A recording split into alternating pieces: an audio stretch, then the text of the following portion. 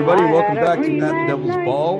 This is Halloween is come and gone, and we're starting a new chapter.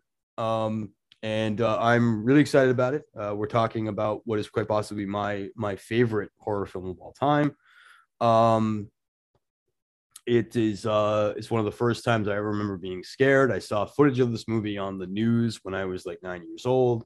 Gave me nightmares for weeks. But not only that is it, though, I think it's one of the scariest movies of all time, but I also think it's also a real benchmark of great filmmaking as well. And that movie, of course, is William Friedkin's The Exorcist. And so there's a lot to cover with that, and we will get to it. But first, my co-host Samuel Numene has got the vitals, and then we'll get the show rolling. So. All right, so The Exorcist was released on December 26th, 1973, based on an already best-selling and super popular book by William Friedkin. I'm sorry, William Peter Blatty. Yeah. I always get the two confused because they're both Williams. Yeah. Right. It was directed by William Friedkin, who last film, The French Connection, was a huge hit as well. Mm-hmm. Written by William Peter Blatty. Starring Ellen Burstyn as Chris MacNeil, Max von Sydow as Father Merrin, Linda Blair as Regan MacNeil, Lee J. Cobb as Lieutenant Kinderman, Kitty Wynn as Sharon, Jack McGowran as Burke Dennings, the director inside the film, Jason Miller as Father Cross, William O'Malley as Father Dyer, and we got a couple other little people, but that's kind of the main thrust. That's the main cast. Yep. Right. So this was $11 million budget, did approximately $441 million worldwide. So a little bit of a hit, especially for the time. Well, for the time, that was huge. Yeah. I mean, that's like a $2 billion movie these days. It seems like. It's like Avengers. Yeah. It's a lot of money. Yeah. In those days. So it started, pretty much the whole genre of exorcism films, and in the same way as George Romero started, the modern genre of zombie films. Like I really tried to think. Could you think of any like exorcism movies that don't pull somewhat from this? No. All of them do at some point. There's different takes on it. There's different angles to it, but they all seem to come back down to this same setup, which we'll get into. But it even kind of backwardsly goes into like how people in society and the church think about exorcisms these days. Oh yeah. That's something we'll definitely get to too. I think introductory wise, this movie, it's I think it's something of a controversial film. I think today it's actually a little bit polarizing. I was actually just talking to my good friend Jessica Scott about how excited I was for this episode, because I've seen a lot of really shitty takes on The Exorcist lately.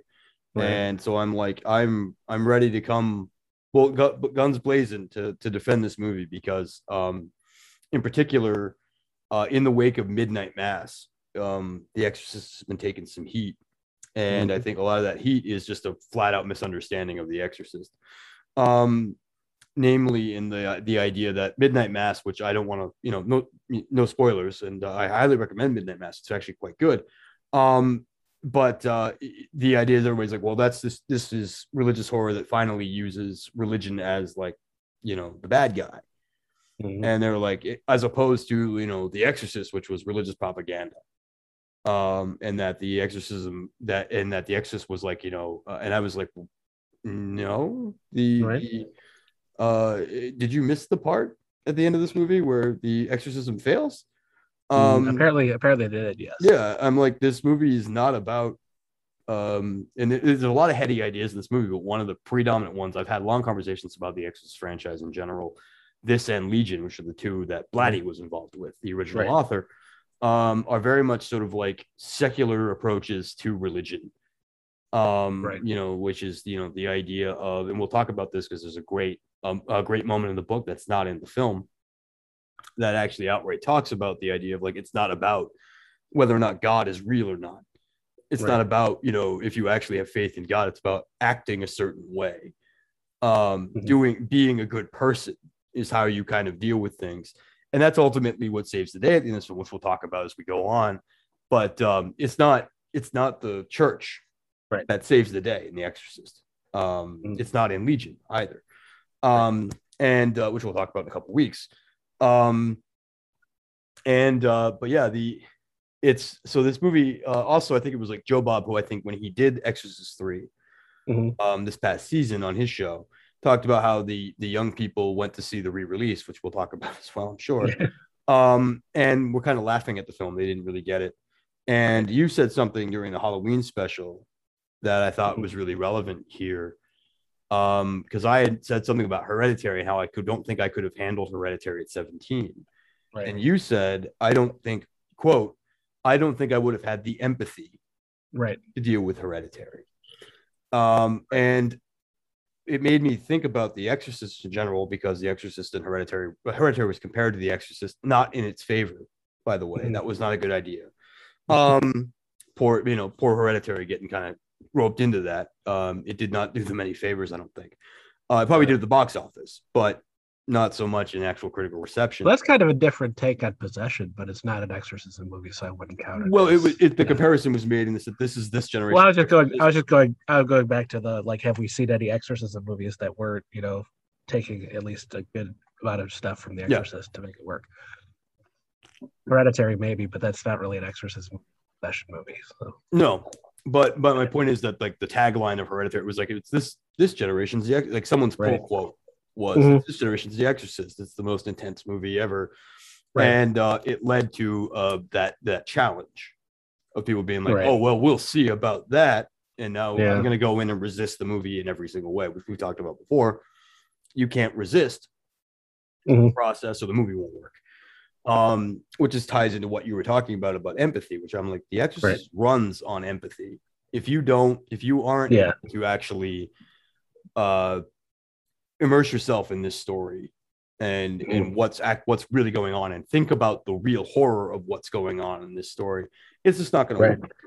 No, there's some shocking scenes and some some good horror scenes that won't really hit right if you're not tying yourself to these characters somewhat. I don't remember if I mentioned it on the special or just in passing in conversation to somebody else, but I mean, my niece had watched, The Exorcist at like 10, and she just thought it was hilarious, because the over-the-top acting, and, I'm pretty sure she watched the TV version, so I don't think she got the full experience, but also, it's if you're not putting yourself on the same level as the characters, it's just not going to work.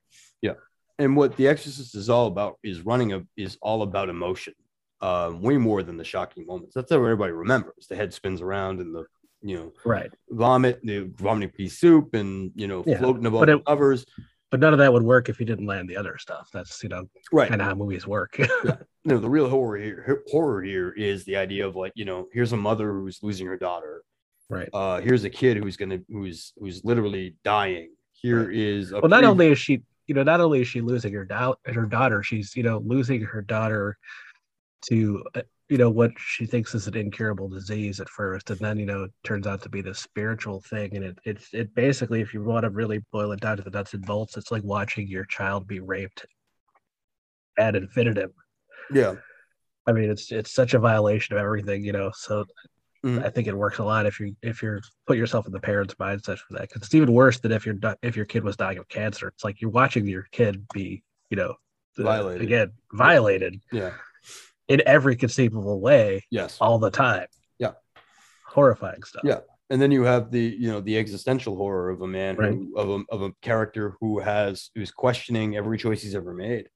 Who is reaching an age where he is starting to lose everything, and wondering if he, the decisions that he made that he believed to be selfless were actually selfish.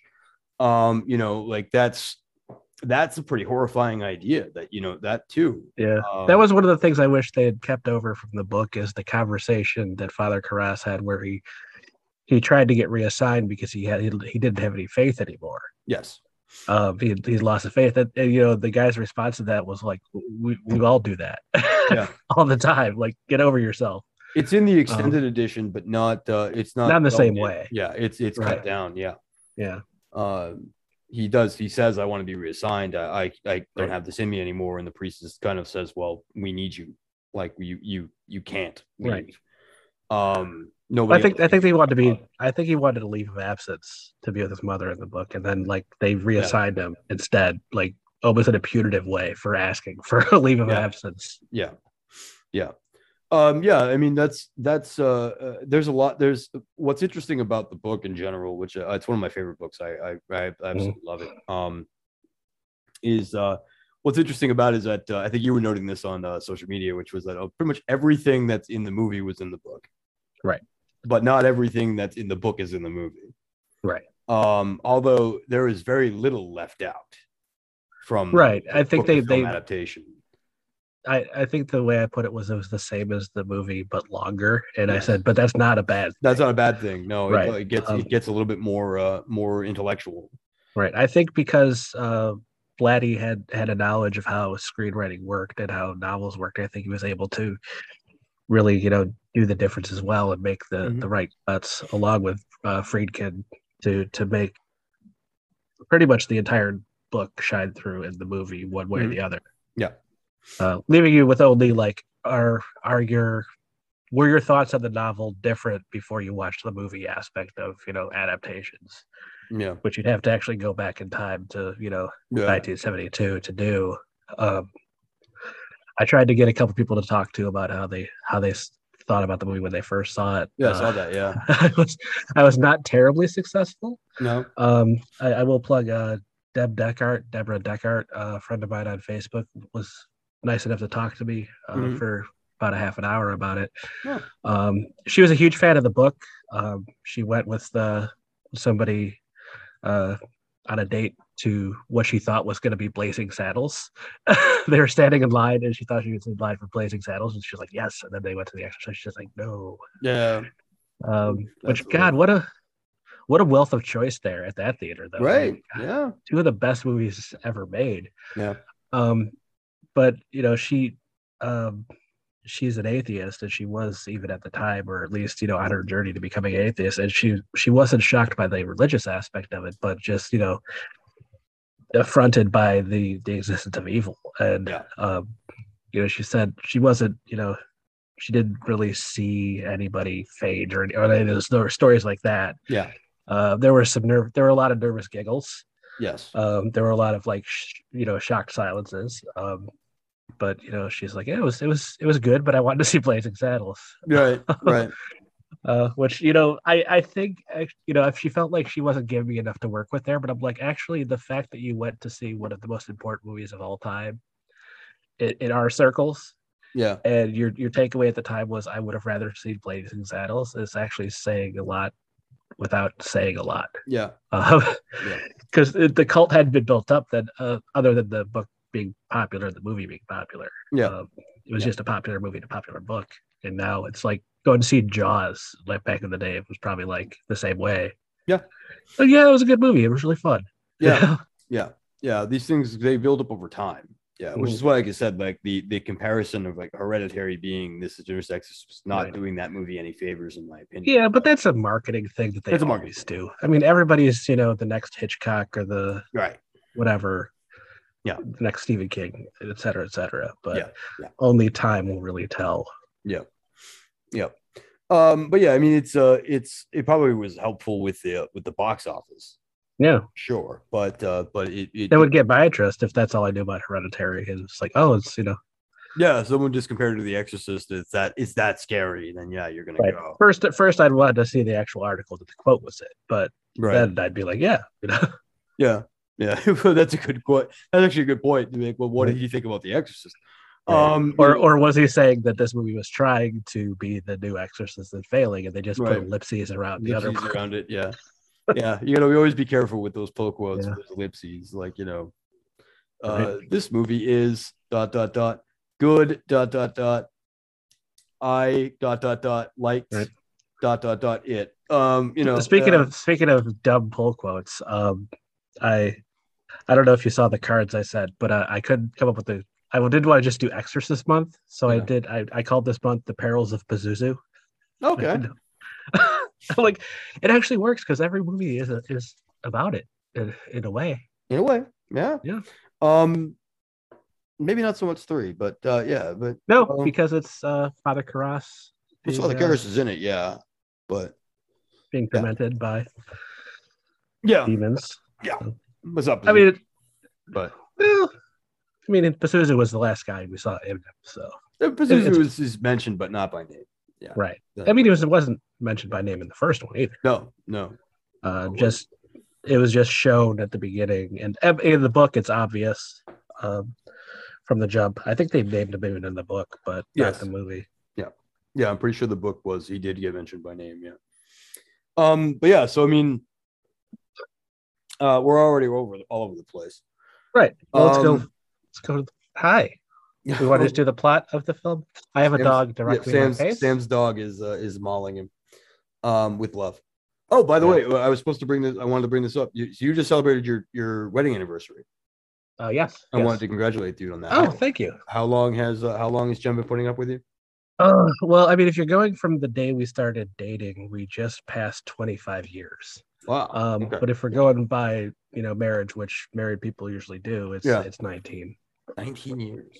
Wow. Okay. Well, congratulations. Yeah. So she had a 6-year return policy on this shit, and she said, "No, I'll keep it."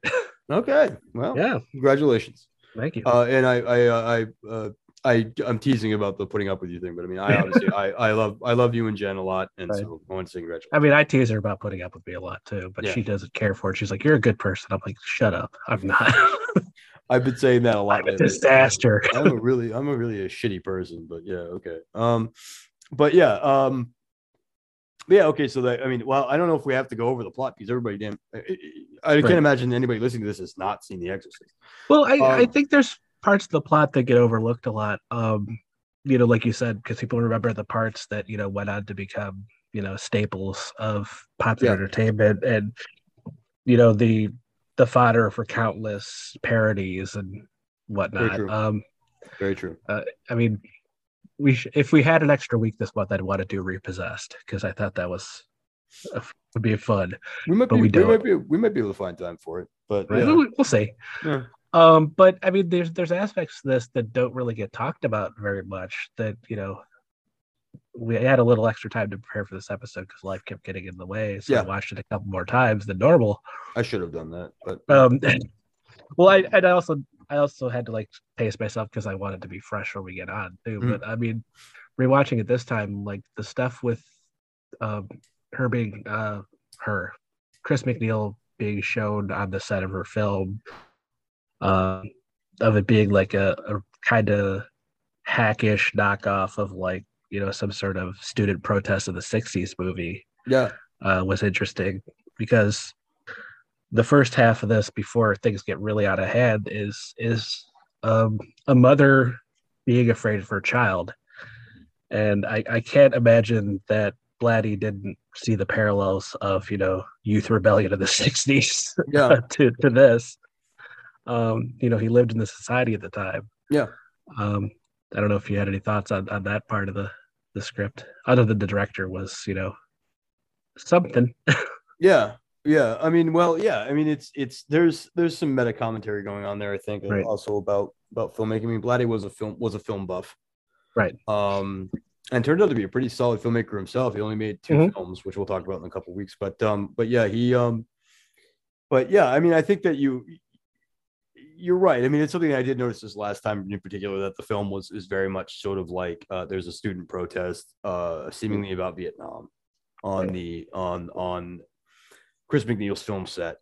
And the scene's based around, the thing that happened a lot on campuses was them taking over the ROTC building.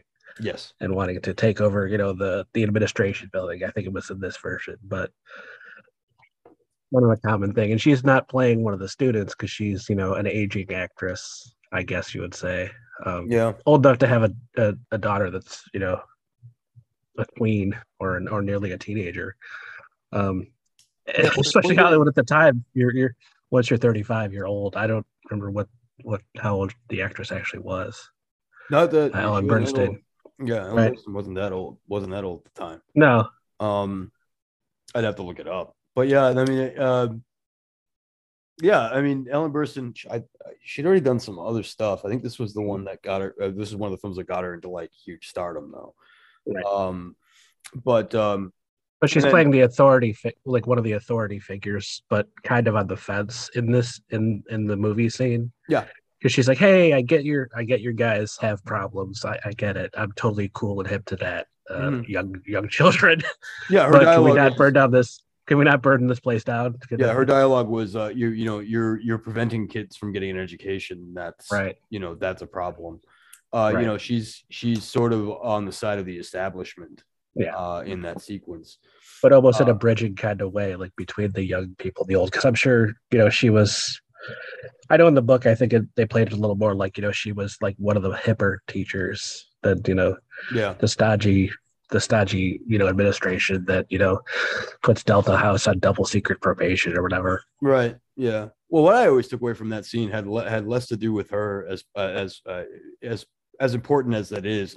Every single time I watch this movie, doesn't matter what I'm trying to do, I'm always drawn to Jason Miller's performance.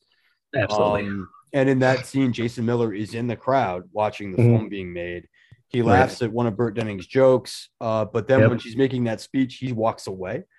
And it's this beautiful crane shot showing him like very small and by himself departing the crowd, which gives you immediately the idea of like that. Here's a man who was an outsider who wishes he wasn't. Yeah, that's just a masterful little scene too. Yeah. I'm always kind of like whenever there's a movie within a movie in a movie. God, there's too many movies in a sentence, but you know what I mean. Yeah. I'm always struck if they do it well of like how effortless they make it seem. Yes. I mean, obviously, always the movie within a movie is going to show you a whole scene instead of the way it's actually shot. But let's get beyond that. But in this one, especially, like it looks like it starts off by looking like you're there on set as like almost a documentary film crew. And then by the end of the scene, like you said, they're doing this big crane shot and everything out of it, and it doesn't feel like they stopped filming and then did that. It feels like it's just part of the scene. You start wondering, you're wondering if we're actually following the camera that's following Chris MacNeil's the actor, or if it's or if it's Friedkin's shot. Right. Yeah, is it Burt Denning's shot or William Friedkin's shot? Yeah, exactly. And it's not like it's a magic trick. I mean, you can see the editing. Yes. It's not like Rope or whatever, where they do it in one shot, but it's just done so well that it takes you until the scene's over to go, wait, that scene went way different than I thought it was going to. Mm-hmm. Yeah. It's a great scene. It's not, and it's interesting that you pinpointed that one. That's what the marvelous thing about doing this show, I think, is that you end up picking up on something that I didn't even really pay attention to. The other thing in that scene that I like, and I know you, and I'm with you, like once Father Karras is on screen, nobody else exists. Karras, I don't know why I'm pronouncing Karras today. I must have sustained a head injury at work. I'm always pronouncing Karras. I don't know what's wrong with me. Karras, I just did a whole shit ton of Dune, so I might be starting to try to pronounce things differently for the next week or so. I had a friend who used to he took German in high school, and he would read a lot of Tolkien and do a lot of Dune, and he started pronouncing things really weird. Except the only problem is that if you corrected him on the correct, he would get like throw down and be like, no. Oh. Like Legolas is pronounced Legolas, and I'm like, it is not. Right. It is not. Yeah. What do your elf eyes see? Yeah. Darkseid, the DC Comics villain, is not Darkseid. Right. The Authority member Midnighter is not Midnighter. But he kept doing that, and it was just like I kept being like, "You're driving me nuts, man! Like that's not the way it's pronounced." But he would always do long E's on stuff, and I'm like, no, unless there's a mark. Not a long E, but yeah. But the thing at the beginning of the scene, I'm sorry, I just tried to get back on track before I lose track of where I'm at. Yeah. The thing at the beginning of the scene that I think is like legitimately brilliant, and it's in the book as well, is that the first real interaction we have with Chris is her saying, "This line is bullshit. Yeah. This movie's so badly written. What the hell?" Yeah. I can't imagine a world where that's not a conscious effort by the author to preemptively make you like more believing of the things that happen later in this film.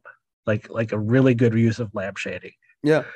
Where like this character knows shitty writing when she sees it, so we're going to say that out of the way and get you on her side. So later when all this crazy stuff happens, you don't question it as much. Yeah. Yeah. And then it's completely like lost like 2 seconds later because they're doing something else cool, but it's still in your head. Yeah. Yeah, I think so. They can't pull one over on this woman. No. Yeah, and Chris MacNeil is a really powerful character. Yeah. Despite the fact that she's very passive in the film, she can't, and in the book as well, she can't really do anything. Right. But well, she's not passive as a character flaw, like a lot of people use the term. I mean, she's the plot itself. Like, what can she do? Exactly. I know that's what you meant, but I wanted our two listeners to not think that we're saying she's like, you know, Bella from Twilight. No, I mean the role is passive. Yeah. The character is not passive. Her options are limited to let other people deal with this. Yeah. Which is part of the horror. Yes. Yeah, and it's a big part of the horror is that Chris MacNeil is desperately searching for some sort of solution. And it's the thing I love the parallel of, you know, she takes her kid to the doctor. By the end of all of that medical stuff, she's undergone some of the scariest moments in that film aren't even the possession shit. It's like her getting like a spinal tap. Right. Well, that was the scene where people seem to have fainted, if in any accuracy that happened, was during the medical scenes, not during the possession stuff. Yeah. It was when they were doing the thing where they put the dye in the artery, when they tap her artery and you just see like the blood spurting out like in such a realistic fashion. That was what made people queasy from what I've could find online. Yeah, then that makes a lot of sense. But but the actual subtext of that, all of that is like they make by the end of it, they make jokes of like, you know, witch doctor, you know, you know, but the wonderful thing about The Exorcist is sort of the idea of like, here is medical science, and here's medical science is treated as very archaic, and very, very medieval in its representation. But where people get it wrong is that I think is that The Exorcist, that the religious aspects aren't any better in this movie, where they originally are having, you know, Father Karras comes in and does like, you know, the holy water stuff, and he's like, it's actually not holy water, I was just fucking with her, you know, and I had to see in a lot of ways it's up until the actual exorcism happens, it's almost like, you know, what nowadays would be like an episode, well, I was going to say an episode of House, but that has been on for over 10 years. But a medical mystery, you know, procedural, like, you know, Quincy back maybe in the 70s, or I don't know. Are they still doing Grey's Anatomy? What medical shows are still in the air? I'm pretty sure Grey's Anatomy is still on. I don't know how much medical drama there actually is in there. But the kind of stuff like ER and House and whoever else. Certain very special episodes of Scrubs. Right. Yeah, but yes, you're right. What we have is very much a beating as a medical mystery. I mean, even though we, the audience, know generally what we're in for, in terms of we know we're dealing with a horror movie, so we know medical science and go, oh well, we figured it out. She's schizophrenic, and now we give her pills and she's better. We know that's not going to work. But just the fact that they walk us through all those steps, because I mean, some of Chris's reactions feel false to me nowadays, but I'll give you an example in a second. Oh, okay, yeah. But they might have been real at the time. Like when she's having seizures and they don't take her to the hospital immediately, that felt like, what the hell are you doing? I don't know. Maybe the 70s were different. But what I was saying is, like, after, you know, she's like, okay, my daughter has a problem. You know, she goes through all the medical hoops and gets her the best doctors. And, you know, they have a scene where, you know, they have a literal room full of doctors. Yeah, I love that scene. There are like 12 of them around the table with her. Yeah. She must be a really, really famous actress because to afford that. Back then, they established that she is, but I mean, like, you know, big deal, like A-list plus actress to afford all that. But the fact that they take the time to show us, you know, okay, well, she's getting, you know, brain scans, she's getting, you know, an MRI in the loudest machine ever devised by a human being. Well, they didn't. They didn't make him quiet back then. Right.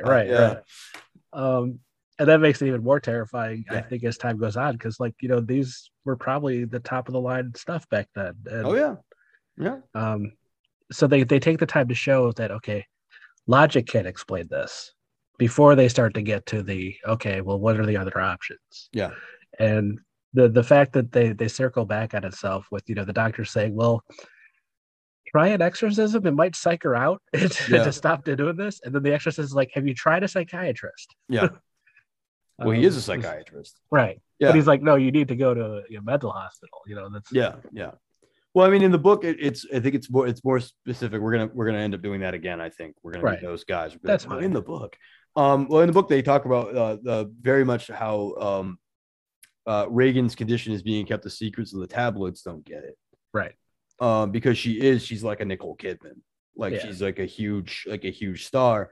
And in the book, they sent her to a hospital in Toledo for was it 90 days or something, or 60 days? A long time. It's a long period, a much longer period in the book than it is in the movie. Right.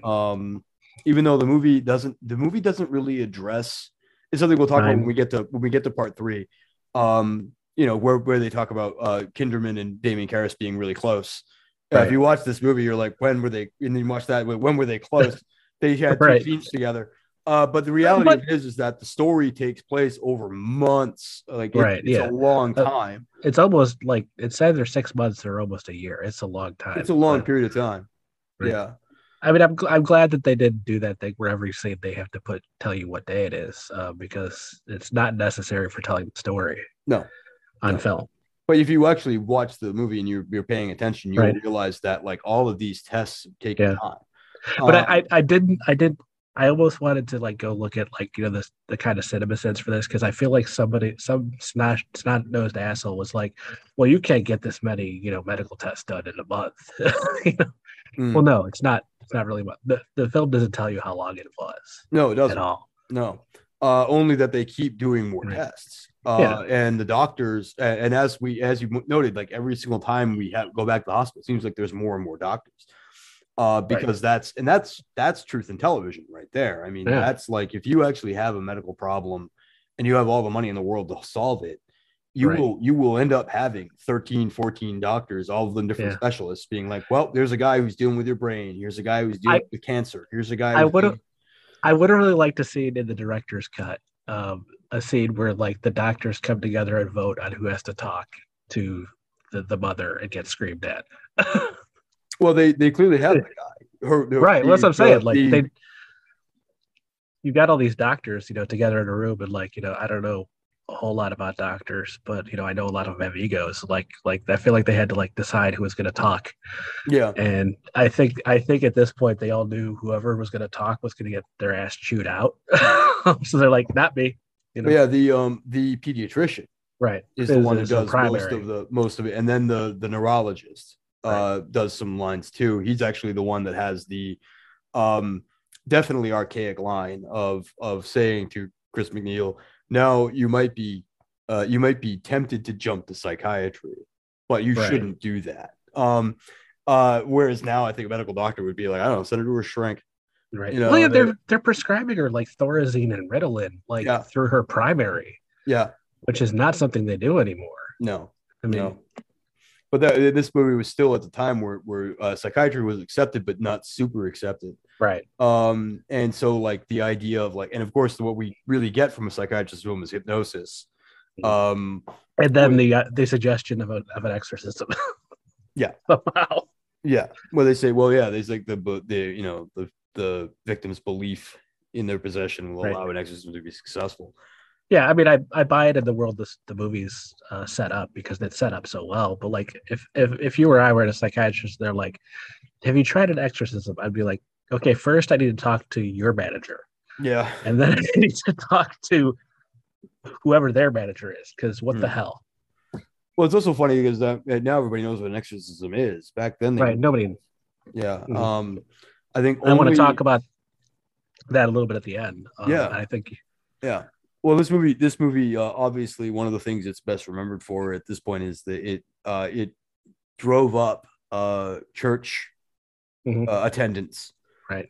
like 100% or something. Like there was this like wait, everybody went back to church because they were so terrified of this movie. But I think at the time the only ones who were actually the movie more or less refers to it as like, you know, only the Catholics still do it and they have it in a closet. Right. Actually, I think the Baptists were doing it. I'm not sure on that though. I'd have to research it more.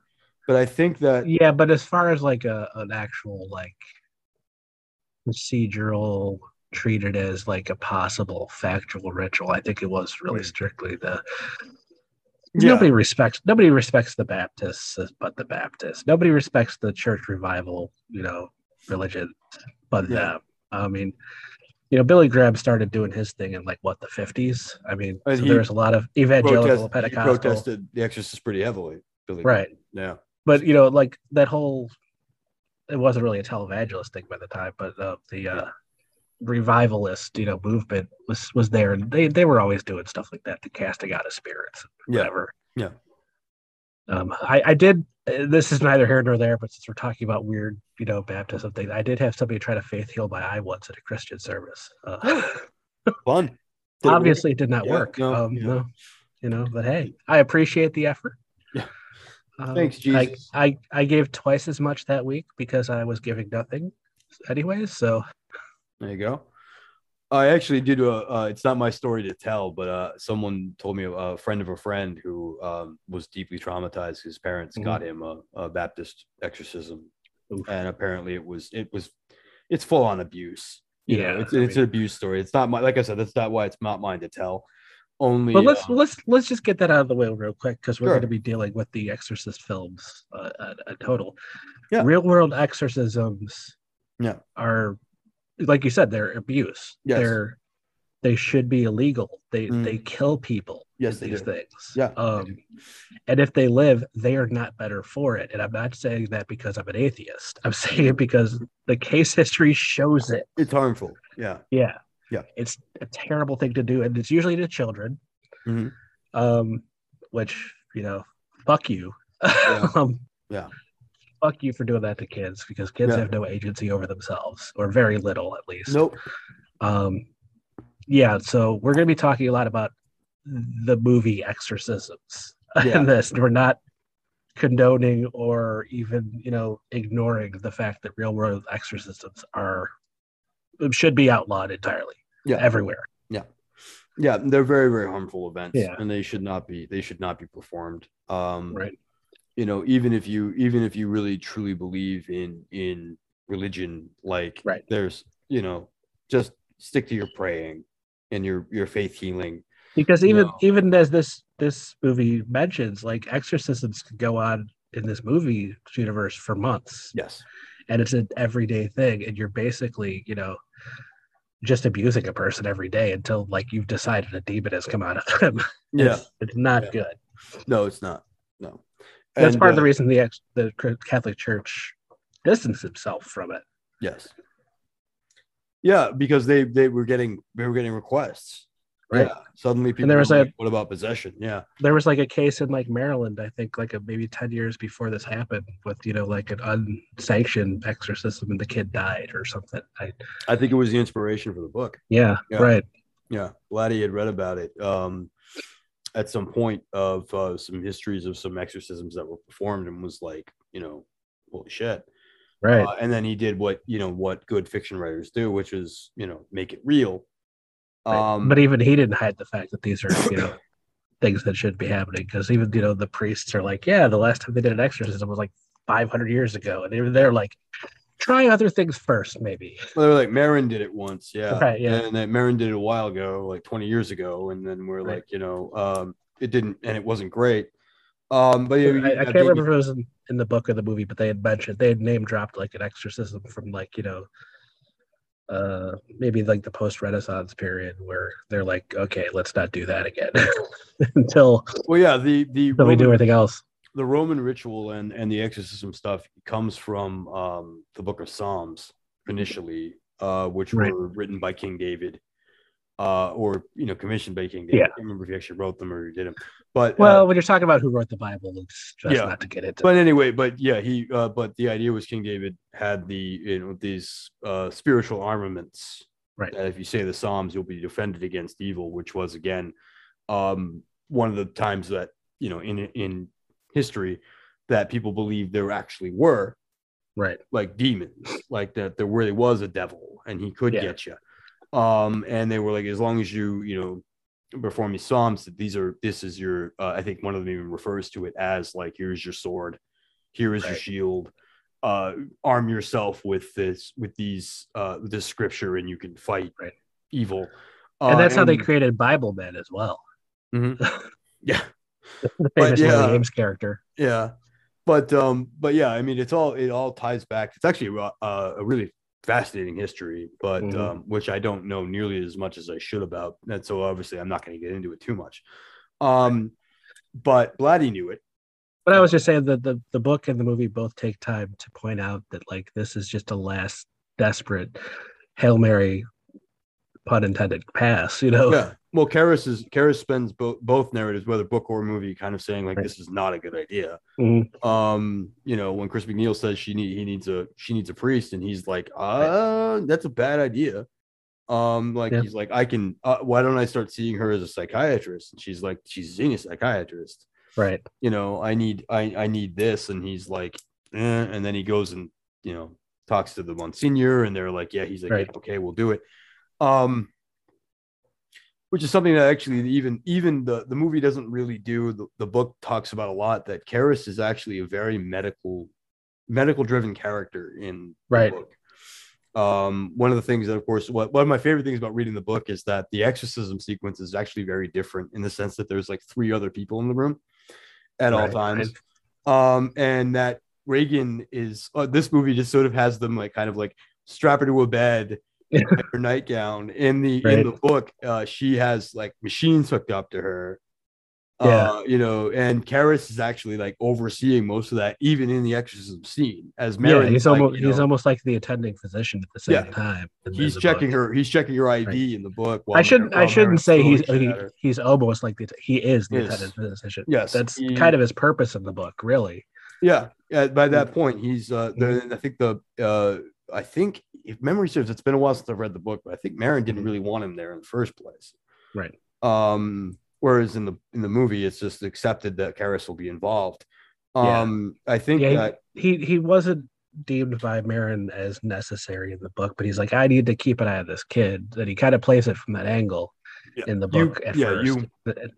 And in this, they're kind of like, well, Marin comes in and he doesn't even want to hear anything about the girl, which is kind of weird, but okay. You're the expert.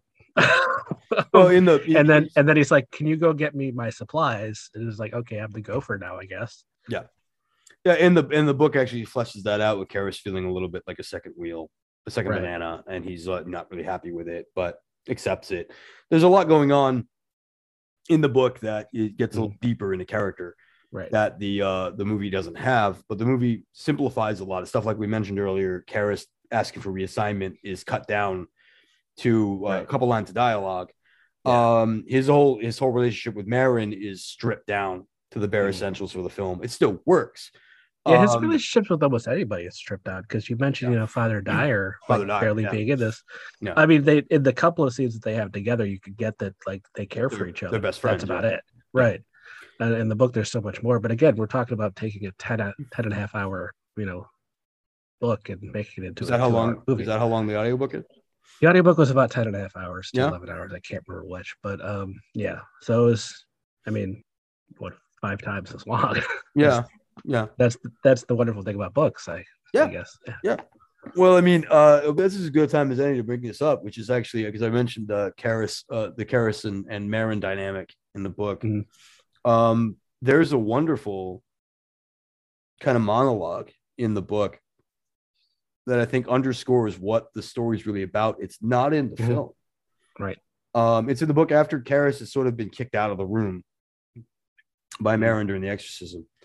Marin comes out because that was after the demon starts talking shit about his mother, wasn't it? I believe so. I believe so. Marin kicks him out of the room, but Marin actually comes out of the room with him. Mm-hmm. And it's the whole point when Marin shows up in the book, Karras and Chris McNeil are both like, thank God. I think they even refer to him as Superman. Superman's here. and he's going to take care of this. Like they're so stricken by his confidence and his presence that they're like, he's going to kick ass. Right. And Karras believes that right up until they go into the exorcism. When they come out, he notices immediately the facade drops away and Merrin is just a drug addict. Right. And it's a great moment where he realizes his hands are shaking and Karras is suddenly like, oh shit, we're in trouble here. Like, because I can't handle this. It was heart medication, I thought. I thought it was opium. Could be. I'd have to recheck. I can't remember. I think the movie implies it's a drug, I think. In the movie, it's definitely heart medication because that's how he dies. Yeah. They even show like him like trying to get his pills out, and like he was the way his body was situated, like he was trying to get his pills out and his heart gave up. Either way, you're probably right. But he's a lot weaker than they anticipate him to be. He's not in good health. He's struggling with making his body do what it needs to do the job. Yeah. But Merrin has the speech in the book where he says he notices Damien noticed. And he's kind of like trying to give Damien the heads up that like, you're going to have to be the one that takes care of this at the end of the day. Right. But he has this wonderful monologue where he talks about when I was a young priest, he was an archaeologist, PhD in archaeology and anthropology, handsome, powerful. Everybody was in awe of him, and he's enamored with himself. And he says, no one was above me but God. Right. And then he says, but then God told me in the scriptures that I have to love my neighbor and love my fellow man. And he's like, but how can I love them? How can I love these lepers? How can I love these starving people? They revolt me. How do I, he's like, when that's the thing. So I was despairing because I couldn't do this one thing that God wanted me to do, this simple thing that God wanted me to do. And then he says, but here's the thing. I realize I don't actually have to love them. I have to act with love towards them. I minister to the sick. I feed the poor. I wash the leper. That's what I have to do. And he's like, and that's when he kind of says, like, Damien, your crisis of faith is not relevant here. What, it's not about whether or not God is actually real or not, and whether or not the choices you've made, it's the choices you're about to make. That's what matters. And that's why it irritates me when people call it like religious propaganda. Because ultimately I'm like, this ultimately says that it's not Damien Karras, the priest, does not save Regan MacNeil. Dr. Damien Karras, the psychiatrist, does not save Regan MacNeil. Damien Karras, the man, saves Regan. The human, MacNeil. right? Yeah. He where he guys says then that in the book it's really specific because after that speech and then Karras, Merrin dies. Karras then says, I don't know what else to do except walk into that room and say, come into me. Let's fight. You and me, let's fight. We're going to fight. Mano y mano. Yeah. That's it. He comes in and says, you son of a bitch, let's fight. Right. And the demon says, thought you'd never ask. And they, and it goes right into him. And then he has the strength of will. I noticed it, actually, I watched the extended cut, not the version you've never seen, but the extended cut this last time. There's a flash of his mother in the window, and he sees his mother, which helps him give the strength to dive out the window and kill himself rather than harm Regan.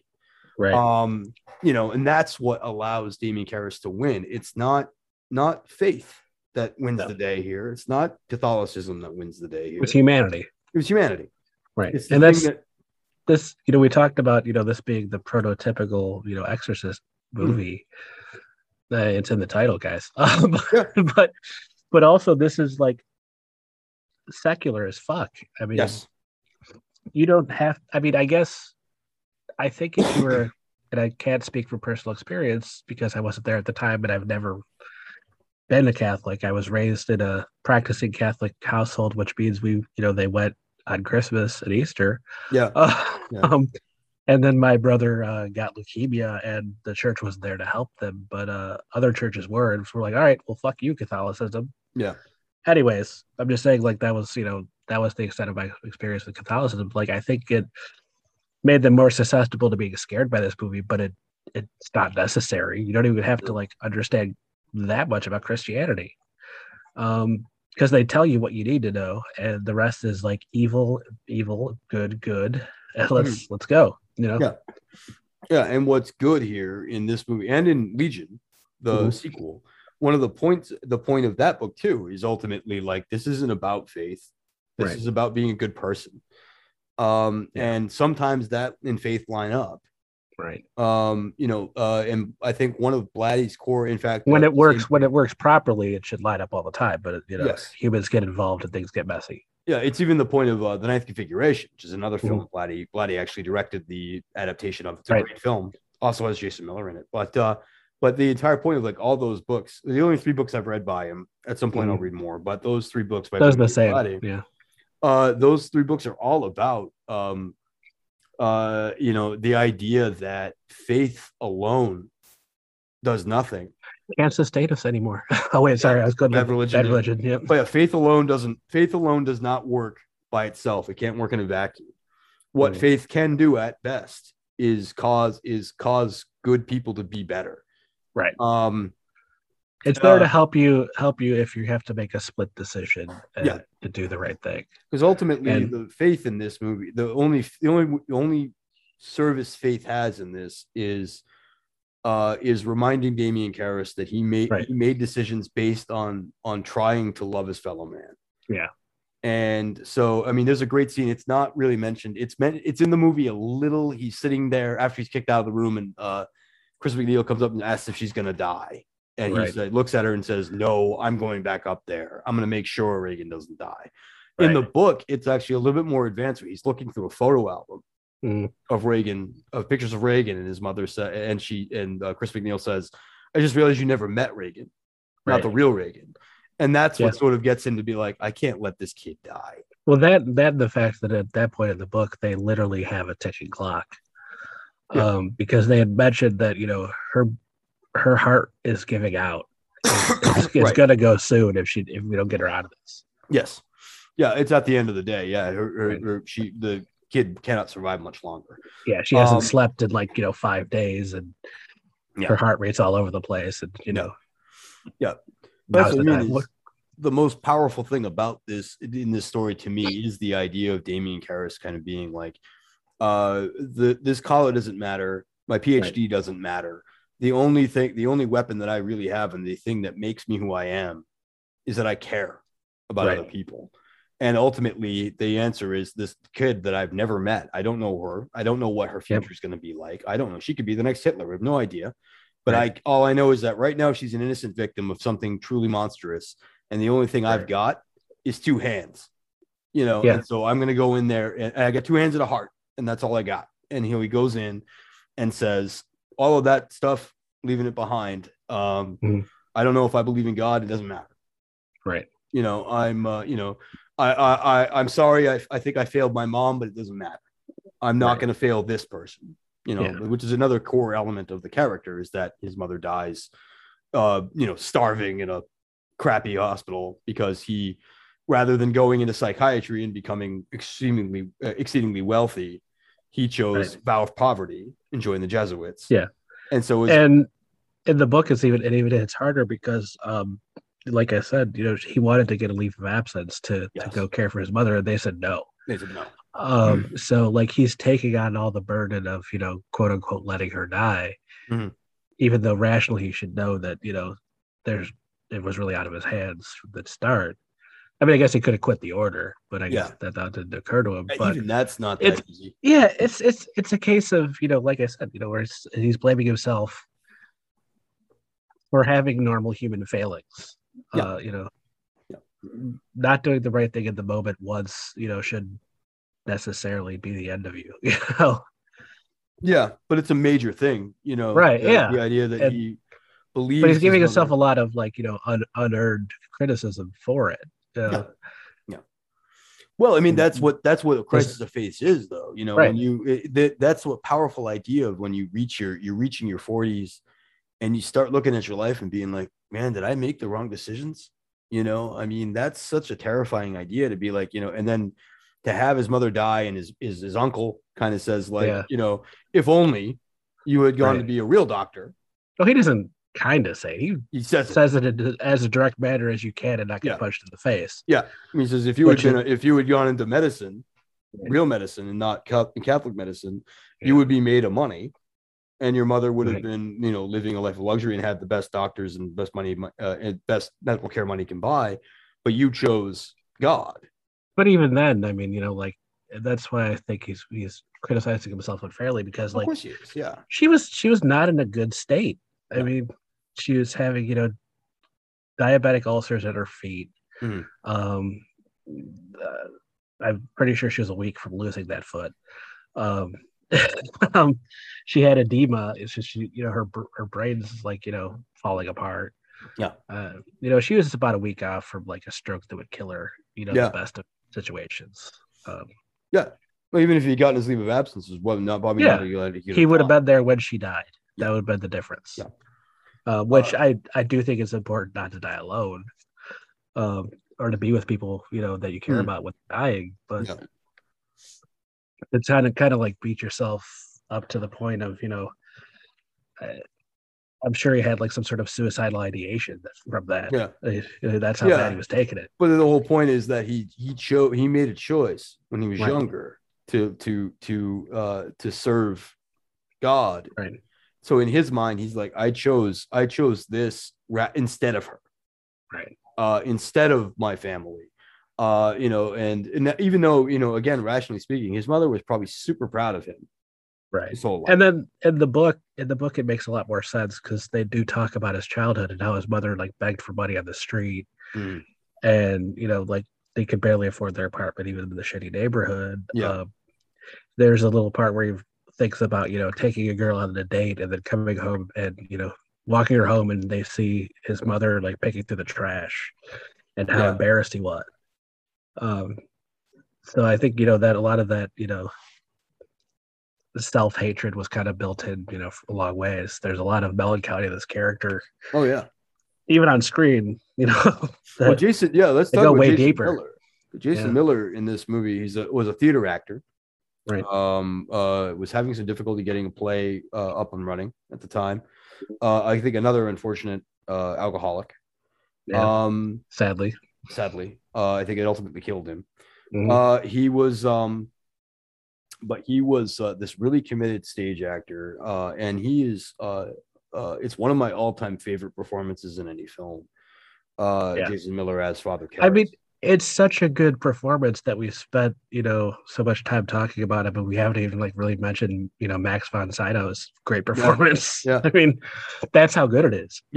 And it's such a haunting performance. It is. It's such a troubled performance. Every scene he's in, we can see all of this huge myriad of emotions that he's going through.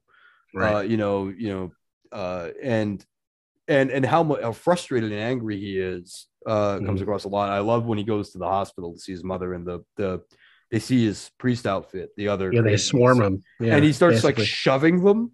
He's like 1 second away from just popping one of them in the face. Right. And he's a priest. Yeah. And he's like, I'm so angry. And then they cut to him just ruining a punching bag. And just that concept of here's a man who is so and that was the point where we literally saw I don't know what do they call that neck piece on a priest? Collar. Yeah, the collar. I know it has a term. We actually watched the collar get ripped to where it's just hanging off of him in that scene. Yeah, it's barely hanging on. I don't need to shout metaphor at this point, do I? Yeah, and I mean it's intentional. Because that's the type of attention to detail that Blatty and Friedkin were putting into this film. Right. That everything is meaningful. Like we mentioned, that a lot of stuff, that everything that happens in the movies, in the book, is in service to something. Yeah, it's the stripped down version where everything of meaning is in the book and is in the movie. The book is more detail. Yeah. And the book spends a lot of time talking about how many times Regan shits the bed. Yeah, we don't need that in the movie, but it's real. Yeah, right. It's real, but it's in there. And like I said, there's some other details. whole subplot. I love the fact that Kinderman is still in the movie, even though he doesn't actually do anything. In the book, he's a much bigger presence. Yeah. Yeah, we do need to talk about Kinderman. Yeah, because that's another great performance in like almost a different movie entirely. Yeah. Well, I mean, we'll talk about Kinderman a lot in 2 weeks, but yeah, when we do Exorcist 3, but I say it's almost like another movie because it kind of is a side plot to the main story, but it's in service of the movie. I mean, the choice Kinderman makes at the end of this film is the same as Father Karras makes. Yes. Through the course of this movie, Kinderman, plays. First of all, he's Jewish in the book. They kind of imply he's Jewish, but they don't. I don't think they take the time to say it in this. No. I could be wrong. Not in the film anyway. Right. So you already know that he's not a believer in exorcisms and the Catholic Church in general. Probably like everyone else, he doesn't even know what a Jesuit is until he watches this movie later on. Right. But he's playing that almost like a stereotype of the Columbo-esque cop. Yeah. The what another thing cop that was. I don't know when that started, but I feel like it was fairly new at that point, and I think this helped it along. Because he's a very unassuming gentleman. He often comes off as buffoonish or frazzled, but his mind is actually like a steel fucking cage. Yeah. I mean, he doesn't let you know that he's picking up on things, but he solves the case himself, which should have been an impossible case to solve. Yeah. The case of the director falling out a window down a flight of stairs to his death, which in the theatrical version there isn't really even directly connected to Regan very well. Right. In the extended director's cut, she outright tells Damien Karras that Regan killed Burt Dennings. You have to be paying attention. You have to be paying attention to know it. Because she the whole neck turnaround thing, that is that. Yeah. I mean, that's her laughing about killing the director, Dennings. Yes. And then the only line she really gets is like, "Do you know what your cunting daughter did to me?" Yeah. That was it. But they don't really talk to the medical examiner that much in this film. So the only reason he's pursuing this case is because the head was turned all the way around, and they said that's almost impossible to happen from a fall down the stairs. Yes. So any other cop in the real world or in almost any other movie would be like, okay, well, let's just say he fell down the stairs. That's it. I'm fucking busy. We've talked about this many times. Yeah. The reality of the horror film was people just sort of putting blinders on and not bothering with any of it. Yeah. And in real life too. I mean, there's, cops want to solve cases that are easy to solve. Yeah. This guy takes the time to, talk to everybody involved and some people not involved. Mm-hmm. He pieces together what, should seem to be anybody to be impossible, that, a 12-year-old girl ripped a guy's head almost clean off. Yes. Yeah. And then what does he do with that information? He sees what's going on with Regan. He sees what's going on with, with Chris MacNeil, and he sees what's going on with Father Karras, and he's like, okay, they're doing everything they can for this girl who I know killed somebody. Mm-hmm. This girl seems to be in, serious condition. Yeah. But I feel like at the end of the day, they're going to take care of her. Mm-hmm. Whether that be put her in a psychiatric hospital or whatever. And he decides to drop it. Yes. Which I that could be the end of your career right there. You could go to jail for that. I mean, and he does it because it's the right thing, because what's the gain from this? Yeah. Perspective. Do you think he lets it go? I've always implied, I mean, obviously we're jumping ahead a little bit because Legion kind of covers it a little bit, but I always thought that he goes along with the great lie that Kinderman, Dyer, and MacNeil do, is that Damien Karras killed Burt Dennings. That's always because he knows it's Regan by the end. He does, but that's what I mean. It's the lie. What they tell everybody is Damien Karras killed Burt Dennings.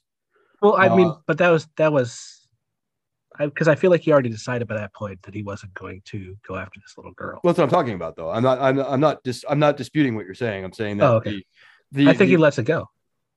I think he had already decided to let it go, and then the Harvey Dent Dark Knight solution comes into play, and he's like, all right, well that's good. That's we'll good. Yeah, exactly. We'll drop this. Yeah, right. We'll blame it on Damien Karras. So he actually, he still does his job. Right. He's just fingering the wrong guy. He goes going along with the lie that because he had, as you, what Kinderman ultimately puts together is there's a desecration at the church. It's blink and you miss it in the damn movie, but there's a desecration in the church. But that'll come back later in 3. Yeah, but Kinderman says so. My assumption is that this is connected to the death of Bert Denning, which of course it is. Reagan did the desecration of the church as well. Yeah. And he starts off thinking it was like cult activity, like a satanic cult. Yeah, or then he suspects a priest, which is what gets him to talk to Karras in the first place. Is he says, well, no. He talks to Karras because he's trying to get information on cults. At first, he suspects the Swedish houseman in the book, right, and in the movie, because they do have a they do the setup where it's at the party. The Dennings is harassing, I forget the character's name, and he's like, "I'll kill you!" And then I think that's why he was at the house in the first place, is to talk to everybody involved, and drawing a blank as to whether he outright states that he suspects him, but I definitely got the feeling in the book that he was suspicious of him because in the book, he's the one who had the motive. In the book, he thinks it's definitely him. He follows him around. He ends up finding out the whole subplot of finding out Carl, the manservant, is bringing money to his heroin addicted daughter. Right. And finds all that out, and that's when he also makes another choice to leave that guy alone. Right. Because he's like, well, that's the saddest thing I've ever seen. Because he's almost like the priest in this movie because yes, he's a force for good. Ostensibly, let's at least in the movie world, we'll say, because priests and cops are not always on the side of good, but in the real world.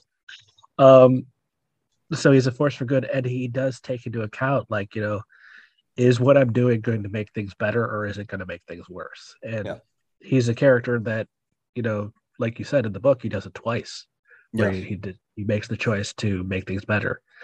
Almost 3 times, because he talks to the man's daughter and says, "I'm going to arrest you unless you go to get rehab." Yeah. Even though he has no intention of actually doing that, but he's like, maybe it'll make her do it. Yeah. And she does. She does. Yeah. She goes and gets better. Yeah. And then he saves the house guy from being the easy hit for this murder. I mean, any court in the world would have probably convicted him on the evidence he had at the beginning. Yeah. Especially if you start bringing into that he was fired from another housekeeping job for stealing drugs, which we find out later why. But I mean, this guy always makes the choice of what will do the least harm. Yeah. But what's interesting about R. Lee Cobb's performance, as you said, he's like, it's the doddering guy who's also a steel trap, where when he talks to Damien Karras, he starts to suspect it of the crime. Right.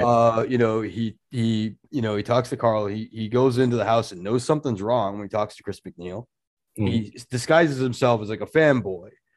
Right. And we imply he really, really is. I mean, he's a film buff. But but also it's like he gets into the house and he immediately goes like, everybody's hiding something. I don't know what it is. And I'm almost certain it's who actually killed Bert Dennings is what you're hiding from me. And it's true. Right. They are hiding that it was the 12-year-old girl who was possessed by the devil. A devil. A devil. But yeah, I mean, like, but yeah, it's interesting that that he puts together. First of all, like the desecration of the church and the death of Bert Dennings are related. Right. It's and then ultimately, and that's what's interesting about it is that the lie, as you said, the Harvey Dent scenario, it all does work. Where they're like Damien Karras, where they ultimately the story that's cooked up is Damien Karras was obsessed with Chris MacNeil. He used Reagan's illness to get into the household, killed Bert Dennings in a fit of jealous rage, and then was going after Reagan when Kinderman showed up. And so he dives out the window. Right. And that's which is really sad because Karras literally goes through hell to solve this problem. And now his name is ruined in the real world, but as you said, the whole theme of this is humanity is what's going to redeem Reagan McNeil, right? Not religion, not law, not right. medical science. Human feeling is the hero of this story, whether it's from Damien Karras or whether it's from Lieutenant Kinderman. That's just Detective Kinderman here. He's Lieutenant Kinderman later, but but yeah, it's this fascinating idea that's prevalent in at least those three works of Blatty's, which is always the idea that what really is going to save, what really saves people is not praying, it's doing the right thing, right? Even if that, especially if that right thing is hard. And it's very meaningful, and so it rankles me a little bit when people call it like religious propaganda, because I'm kind of like, it's making it clear that religion isn't really helpful here. Well, do you want to get to the real antagonist of this series? That's popular culture. I mean, let's talk about how this was. I know a lot of people do say it's religious propaganda, but like, I get where that's coming from, because it's been used as religious propaganda ever since. And not because it's the movie's fault. It's just like the way people perceive things, and people that maybe weren't watching the film or paying that close attention to the film, or just knew the highlight reel. To this day, I still meet people who are hardline, like spiders in my hair reaction to like people even talking about using a Ouija board. That's the easy level stuff that like this had an impact on culture. There really wasn't that much. In fact, Parker Brothers discontinued the use of the Ouija board for years, decades. In fact, I think after this movie came out, it saved it, but it also like turned it into like this thing that people are scared of. And part of the reason I think they used it in the book and in the movie was because it's just like this quaint board game version of 19th century spiritualism. They needed a way to get the demon in the house, or into the girl, I should say. He might have already been in the house at that point, but to get into the girl. But like, people today are still like afraid of Ouija boards. They just they had a whole series of Ouija movies and whatever else. This was coming like 5 years after the Manson murders.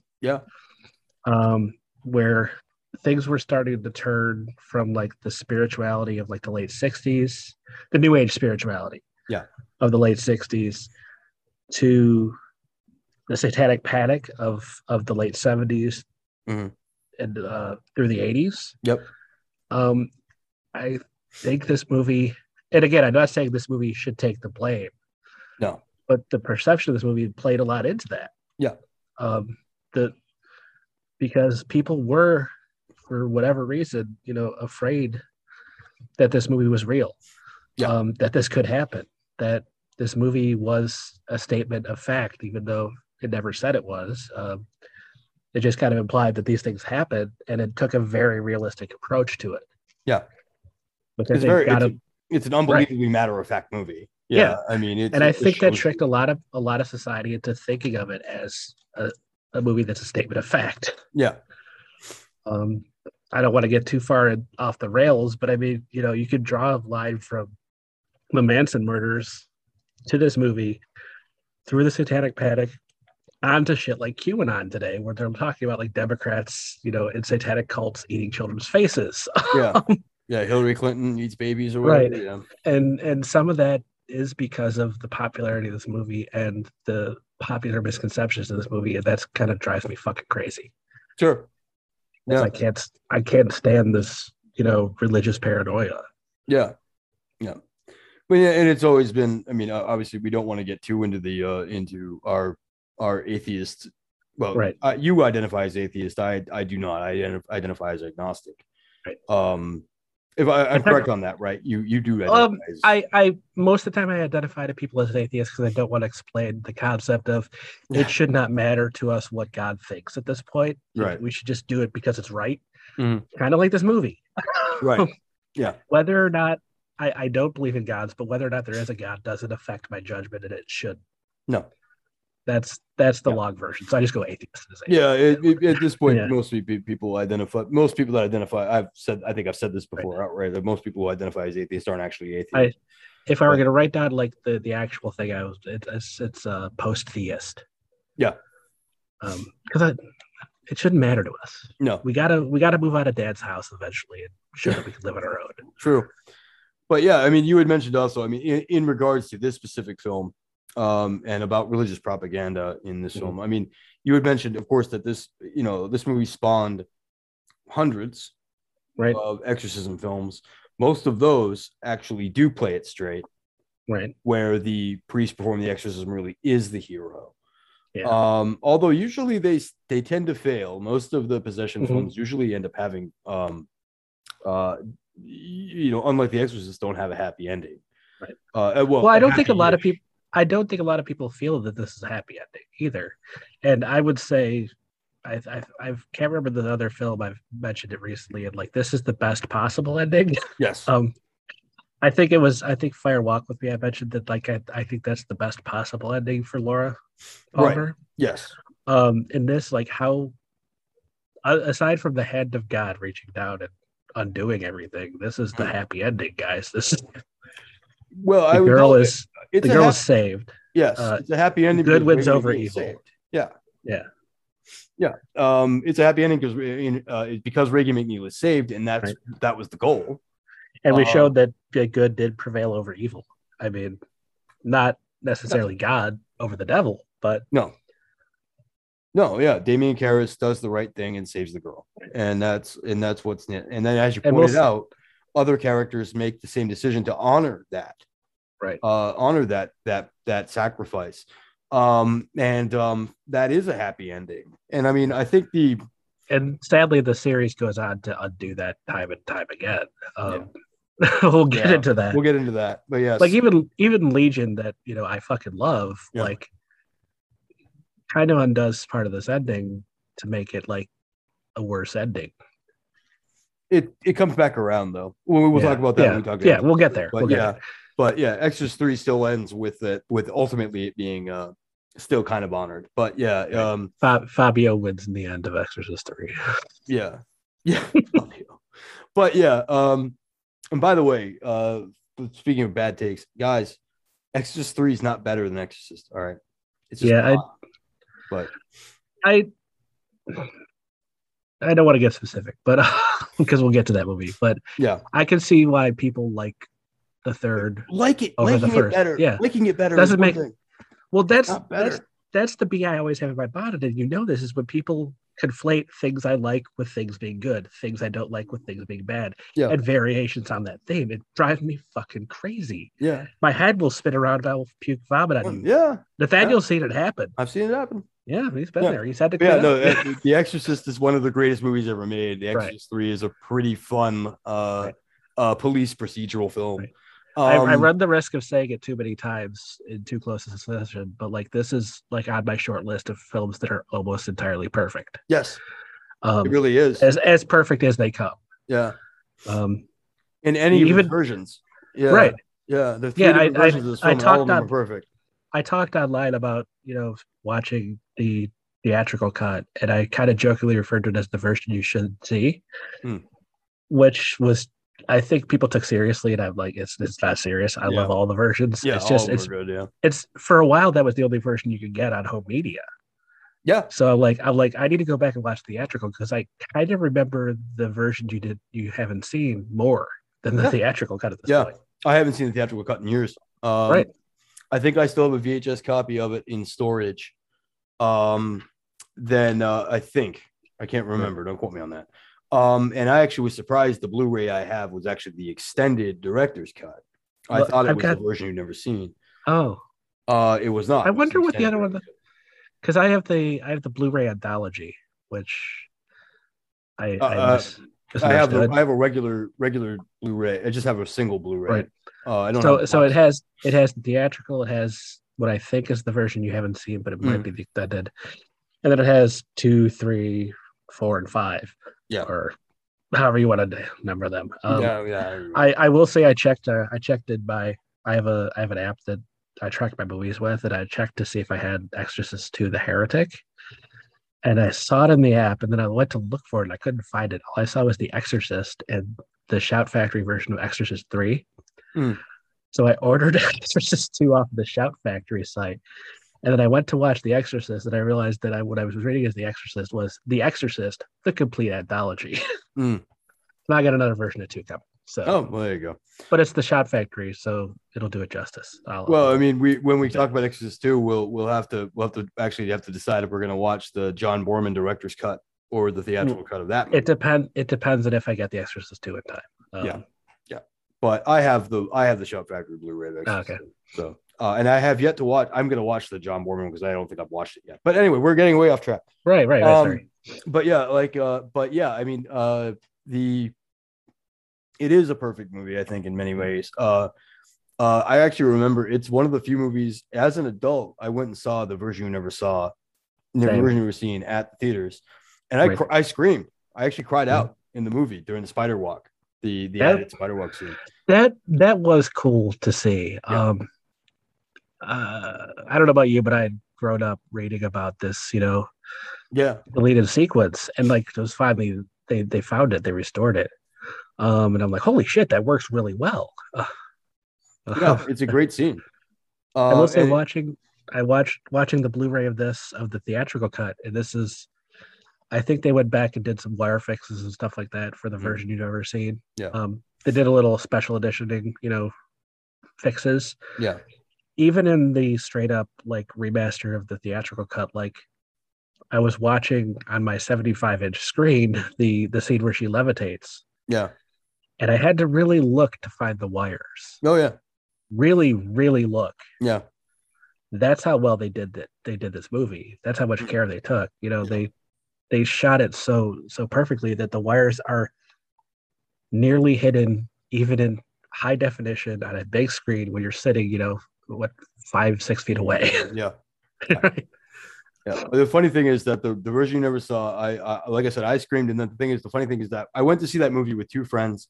I think we were 3 out of 5 people in the damn theater. There was nobody else there. It was at the end of the run, which the re-release of the film didn't do all that great anyway. But but we went and saw it, and they laughed at me for screaming during that. But you know what happened at the end of the night? I get home.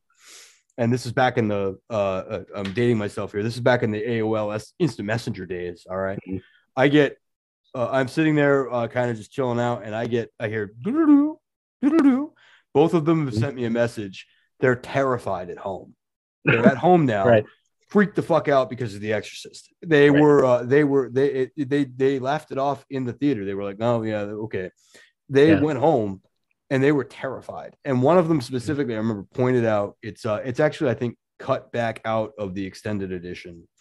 Mm-hmm. When there's a scene Chris McNeil comes home and the lights are flashing in the kitchen, and there's the white face pops up, the demon face in the background. For whatever reason, that image stuck in one of my friend's heads, that she went home and couldn't stop seeing it.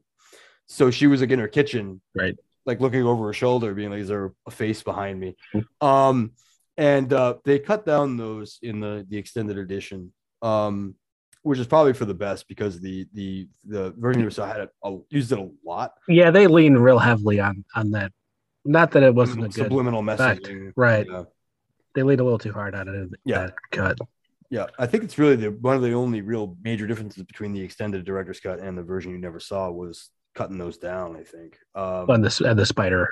And the spider walk. The extended. I'm sorry. Extended, yeah. Between those two, the theatrical cut had a lot more going on. It had a lot less going on, rather. The theatrical cut didn't have that. It didn't have the spider walk. It didn't have Kinderman and Dyer hooking up, did they, in the theatrical cut at the end of the movie? I'm not 100% sure, but I don't think so. No, I think it just ended. You just watched the theatrical cut, though, right? Yeah, but I also read the book around the same time, so it gets a little blurry here and there. But I think, like I said, I remember the version you never saw a lot more than I do the original, which is why I went back to that. So a lot of it's in my head. I can't remember which version didn't have it, but I don't think it was in the theatrical. I don't think the so. extended cut put it back in at least, which was at the end where Kinderman and Dyer become pals, where they're both like, And that's the other thing. Kinderman's trying. I don't think it was a ploy when he's trying to befriend Father Karras. No. And I don't think it was a ploy when he's trying to befriend Dyer at the end of the day, because again, this is a guy who tries to do good. And I think that he himself is lonely, and I think that he recognized that these other people are lonely, going through something, and could use a friend. Yeah. So don't be the dick in all the other exorcism movies, and be just like a priest who comes in and, Lord, be Kinderman. Yeah. Be a good guy. Yeah. Yeah. Try to befriend people in need of friends. Yeah. And there's some great moments between him and between those characters. The jests that they probably would go over the heads of anybody who's not a film buff, but the jokes about, oh yeah, it's Hamlet, with Groucho Marx. With Groucho Marx playing Hamlet. Right. And Baby Carr's going, yeah, I've seen it. They're just kind of joking around with each other. Or did anybody ever tell you look like Brando? And then at the end of the conversation, I lied. You look like Sal Mineo. You look like Sal Mineo. And I think Jason Miller actually does look like Sal Mineo. Right. So, but yeah, it was actually, I think, added for the film because Jason Miller actually did have a resemblance. He did have a line like that in the book, but I can't remember if it was Sal Mineo or something else. I don't think it was Sal Mineo. I think it was somebody else. But yeah, I think it was changed to Sal Mineo because Jason Miller actually has a striking resemblance to Sal Mineo. But yeah, it's a great film. And like I said, it's an effective film, and I would still call it one of the scariest movies ever made. Absolutely. But yeah, I mean, I guess I talk a little bit about the exorcism sequence because we haven't really touched it too much. And how shocking that all of those images were. And all of the possession stuff. Even though I would argue the crucifix sequence is actually like the most shocking in the film. The exorcism itself is really intense. But the crucifix masturbation sequence, she flips the head around. That was the part where I'm like, maybe my niece saw the TV cut. If that's taken out, and the part where like the doctor comes to check on her, and she pulls up her dress, she's like, fuck me. Yeah. No. Yeah. It's really upsetting. No. Right. And Chris McNeil having the armoire thrown at her. Or even before that, when she shoves her face into her bloody parts, it says, she screams "lick me" at her mother. Yeah. Oh, dear God. Yeah. It's really it's the scariest part in the whole movie, in my opinion. It's really, really a frightening sequence. And although they don't talk about it much, when they talk about the Exorcist, or it being a very controversial film, I think they're kind of referring to that in a lot of ways, because that's something you can't even get away with that today. I don't think you can get away with that today. Yeah, you couldn't then, and you can't today when standards have changed, and become more accepting. Your mother sucks cocks in hell. I don't think you could get that line past the censor. I think you could get that line past the censor, but you definitely can't get the prepubescent sexuality stuff past anybody. Yeah. And I'm not saying that in a Blazing Saddles way. I don't think it could. No. I don't know how they did it then, and I don't know how they did it now. Yeah. How they would do it now. Yeah. Yeah. I read some trivia of other directors who were considered for this film, and it was everybody. Like, it was all of the big name. Kubrick was talked to, but then they were afraid he would have gone over budget. And they'd still be making that movie today. Yeah, Kubrick would have been making that. Kubrick would have taken 3 years to make the film for $200 million. I didn't hear that they thought about having Kubrick on there, but I thought of Kubrick, in the scene where they slap Chris and she gets pulled back on that harness because she sustained a lifelong injury doing that scene, and I'm like, that seems like a Kubrick thing, or the part where William Friedkin was, I can't remember who it was, but he one of the actors, he was trying to get a reaction out of him. He's like, "Do you trust me?" And they said yes, and he smacked them in the face like as hard as he could to get a reaction out of him. And I'm like, Okay, that's some Kubrick stuff. I guess that was how they directed movies back in the 70s. Yeah, Friedkin did some pretty intense shit on the set of this movie. Yeah, I know the scene where it's a wonderful jump scare of he's listening to the English backwards, Father Karras, and then the phone rings and Jason Miller's head just snaps up. I heard talk that Friedkin fired off a gun. Oh, yep. In the room, and Miller flipped out on him and was like, I am an actor, sir. Like, like, but yeah, like, and then of course, poor Linda Blair was physically tortured on this movie. Got pneumonia. Yeah, because they had a freezing set. I mean, with the nightgown. In a nightgown, and rather than just use air conditioning to lower the thing, he's just like, nope, we're gonna open up the window in the middle of the winter. And then to this day, she has heavy avoidance to cold. She can't stand the cold. Like it actually is like a post-traumatic stress response to the cold. That was the other thing I was going to mention about what Deb Deckard had talked to me about. She does like transcriptions of like movies and TV shows for a living, but her mother was a tutor in Hollywood. So like one of the things she had mentioned recently, because we were talking about Jan Brady being a shit-heeled Trumper nowadays and an anti-vaxxer. She's like, oh, my mother tutored her. Like, she would not be happy about this. But she had mentioned that, like, her mother had seen The Exorcist, and she's like, I would have stopped this movie from being made. Yeah. Just because she could tell, like, what they put, Linda Blair through. Yeah. So I thought that was kind of interesting. I'm like, yeah, he did. And I told her a little bit about what little I know from the behind the scenes stories of, like, the set and how difficult it was for her. She's like, oh yeah, my mom would have got in the way of that. Yeah. Because the tutor is the adult on set for these kids. They're the advocate. Yeah. And she wasn't saying it in a fashion that like the tutor that Linda Blair had dropped the ball, but she was like, I don't know about this. Yeah, I mean, this was a pretty big budget movie made for Warner Brothers. And they would have been very specific in finding somebody that was just going to kind of be on board. But I mean, of course, there's also the story of like Jamie Lee Curtis wanted the role at 12, and her mother wouldn't let her. For that reason. Yeah, pretty much for that reason, she read the script and was like, no. But yeah, I mean, it was a lot of really fucked up stuff, and other guys, I think like was John Ford may have been considered, Peckinpah, like like they talked to like almost everybody. Well, that's the other thing. Even back then in Hollywood, and this was Warner Brothers. It wasn't an independent filmmaker or a smaller company. Like even back then, they were like, "Who's hot right now? Let's talk to him." Let's talk to him. Yeah, and they wound up getting William Friedkin. Like I said, his last film before this was The French Connection, and that was huge. Huge. Yeah, huge. And that got him a lot of clout. And really, between these two movies, like I think he earned his place, and the canon of great directors. Yeah, nominated for an Oscar.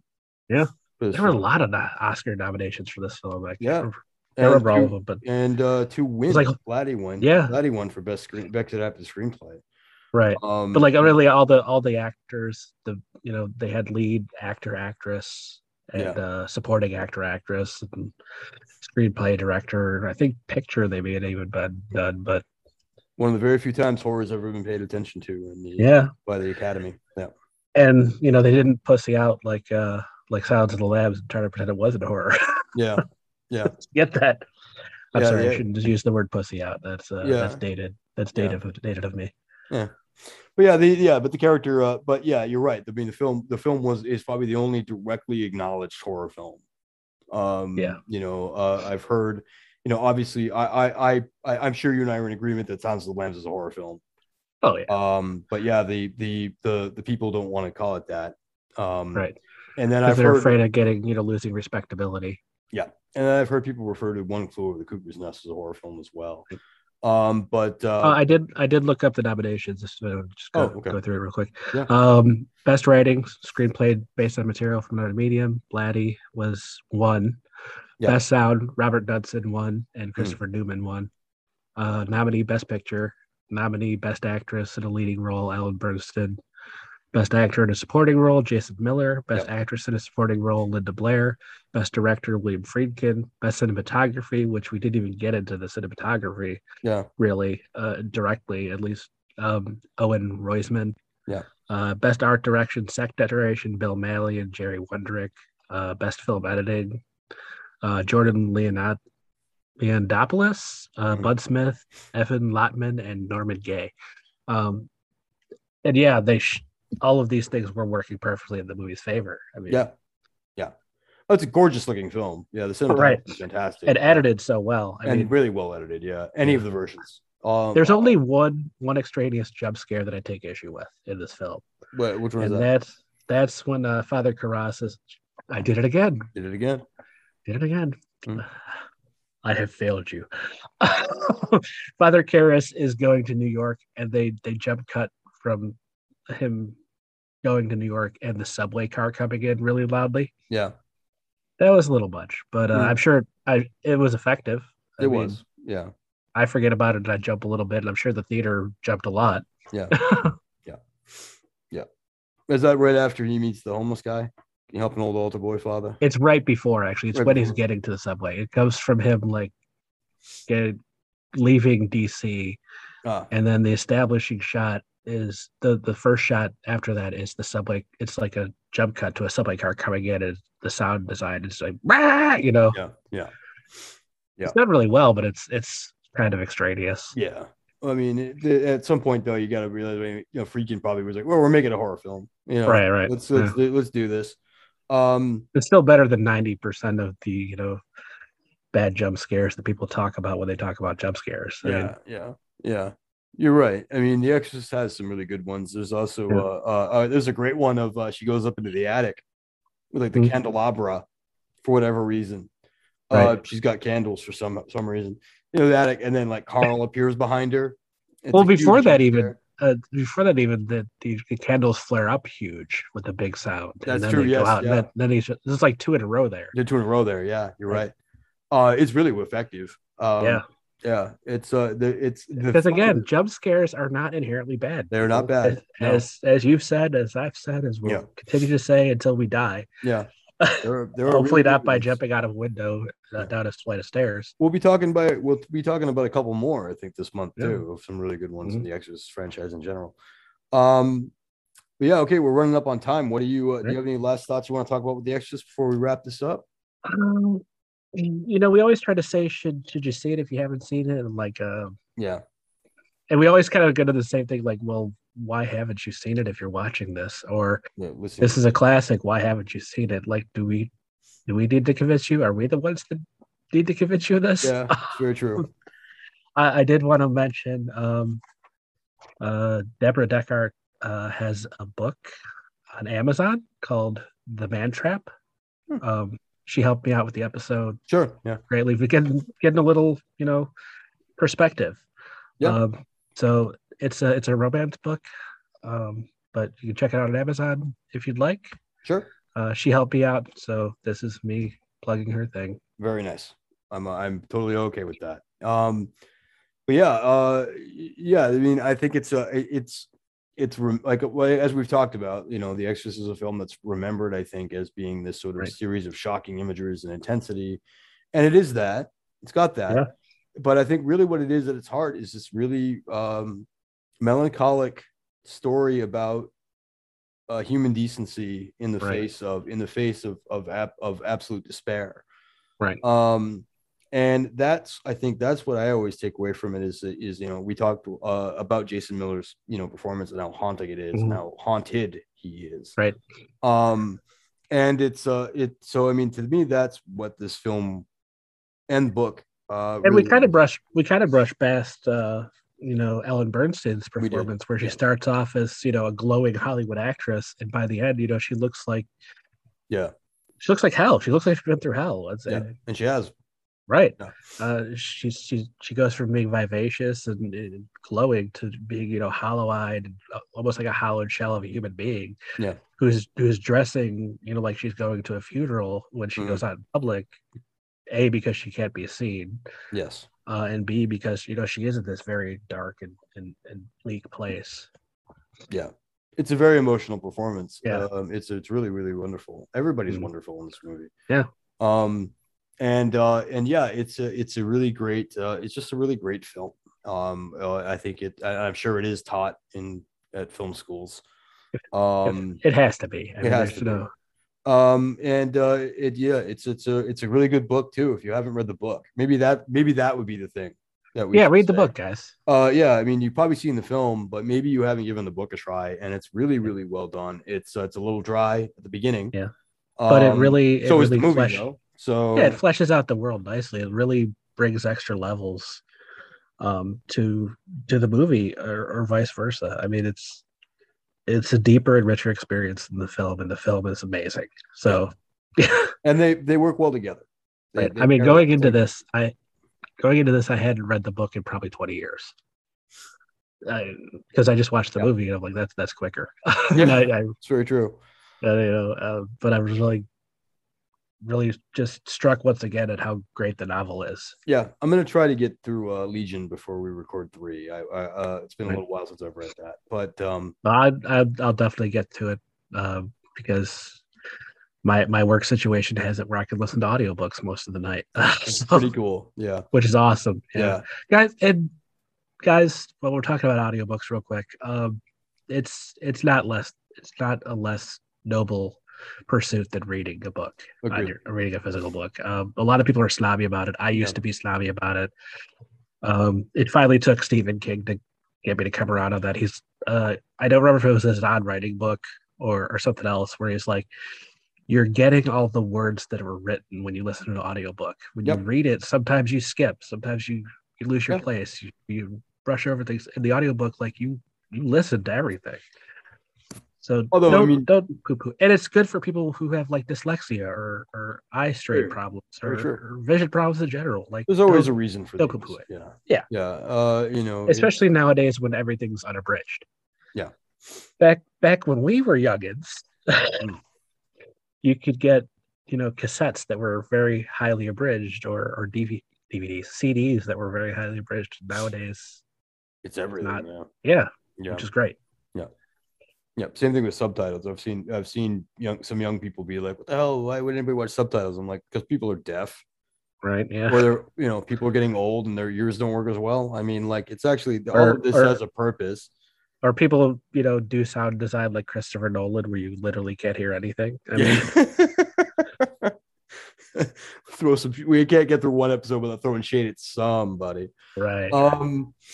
But okay, yeah. I guess that pretty much wraps us up for The Exorcist. Like I said, we do recommend the book. If you haven't read the book, give it a shot.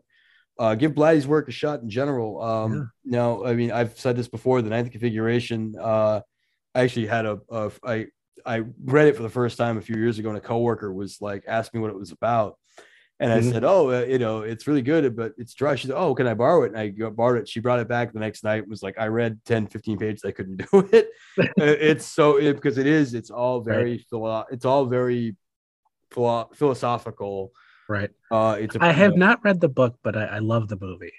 To get to the movie. It's another one like The Exorcist. It's basically like everything that's in the movies in the book, but I don't think everything in the books.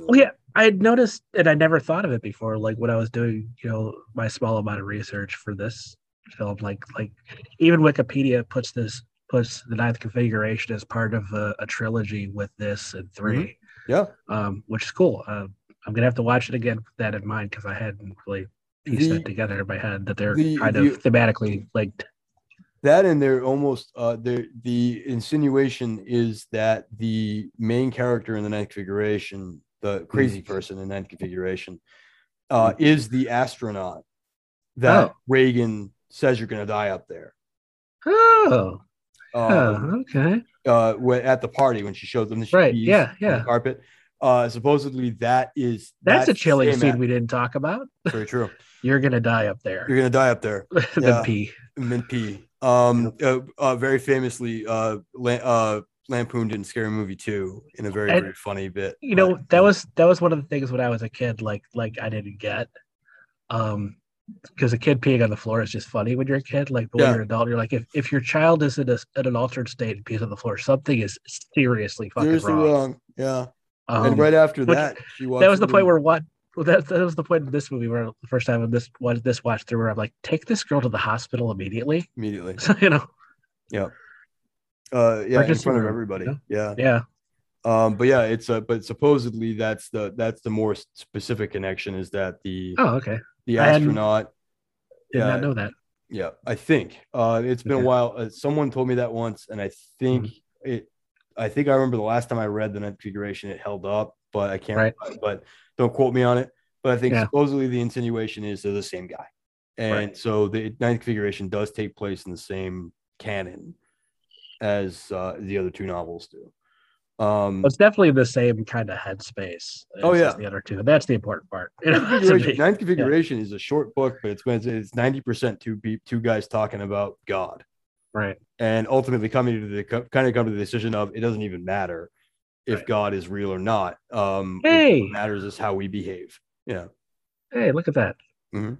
I never thought of that as a way to explain my lack of religion, but I guess that's a good way to put it too. Yeah. I'm a Ninth Configurationist. Yeah, there you go. But yeah, okay. Well, that pretty much wraps us up here. We remind you, as always, to keep it positive, keep it constructive, love yourself, love your fellow horror fans, and be safe out there. And if you could take anything away from The Exorcist, it's try to be a good person, and don't do no harm if possible, and do the least amount of the least amount of harm possible if you can. Yeah.